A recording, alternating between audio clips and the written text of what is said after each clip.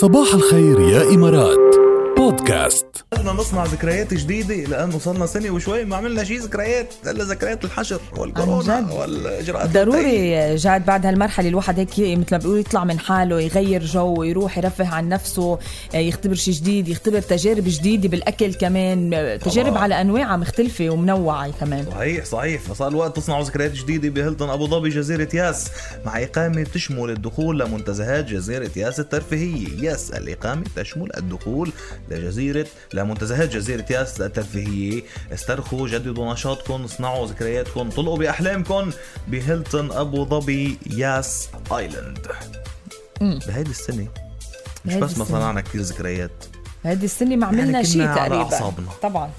راحت هيك سنة، بس انه المهم نكون التزمنا، المهم نكون طلعنا بشيء ايجابي لو صغير من الموضوع. فرغم الوضع الحالي ورغم الحالة السلبية اللي تسبب فيها فيروس كورونا واثاره النفسية والخسائر اللي سببها والى اخره، هيدي الجائحة ما خليت من مكاسب وايجابيات كتيرة، لانه كل عملة لها وجهين ركب. طبعا ما في شيء سلبي بالمطلق وشيء ايجابي بالمطلق 100%. هذا الكلام المزبوط، يعني كل شغلة في عندها سلبياتها وفي عندها ايجابياتها. اذا بنحط الكورونا أو الجائحة كلها اللي صارت بميزان، ويطلع في عندها اشياء سلبية وكتيرة ويطلع عندها اشياء إيجابية وكتيرة. عملوا استطلاعات للرأي، طلع معهم بالنتيجة إنه الشباب أكدوا إنه تمكنوا من تبني عادات وهوايات جديدة، واكتشفوا بحالهم مواهب جديدة، وجنحوا أو مالوا لحياة صحية أكتر. صح، بسبب فيروس كورونا. صح، وهذا اللي شفناه مع بداية الأزمة جاد، وعطول كنا بصباح الخير يا إمارات نخبر خبريات عن هذا الموضوع. اللي اكتشفوا مواهبهم بالطهي، اللي اكتشفوا مواهبهم على السوشيال ميديا، اللي صاروا بلوجرز وانشهروا كتير،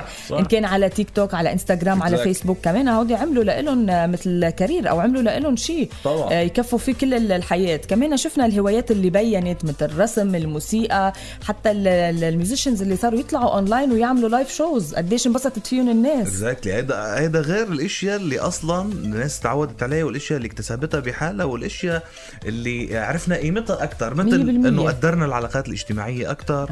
طبعا صار بدنا نزور بعض، وصار بدنا نشوف بعض اكثر، وصار بدنا نروح عند بعض اكثر. وكيف بلشنا بقواعد السلامه من اول الازمه وبعدنا متبعينها لهلا، يعني كمان هذه شغله كتير مهمه لصحتنا. في ناس كانوا رافضين يتعاطوا مع التكنولوجيا، مزبوط، وخصوصا الكبار بالعمر. جيل معين بقول ما بدي انا، صار يعرف بالتكنولوجيا، دخل بهذا الموضوع، صرنا نمارس رياضه اكثر، وصرنا طورنا ذاتنا اكثر، نطور من حالنا اكثر. هذا اللي بدي اقوله، صرنا كتير نهتم بحالنا، نهتم بتفاصيل حياتنا.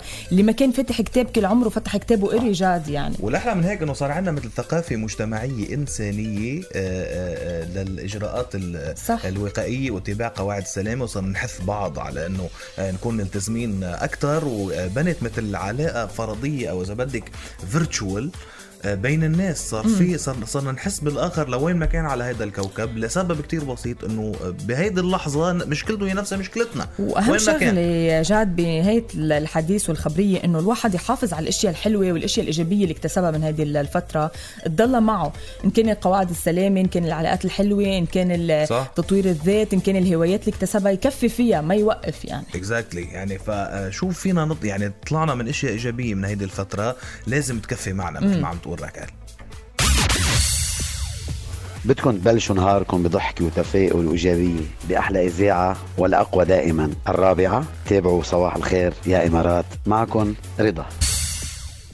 موضوعنا اليوم كسر الأرض طبعا، شغل الدنيا. ونورة معك على الخط لتنورنا. صباحو يا نورة.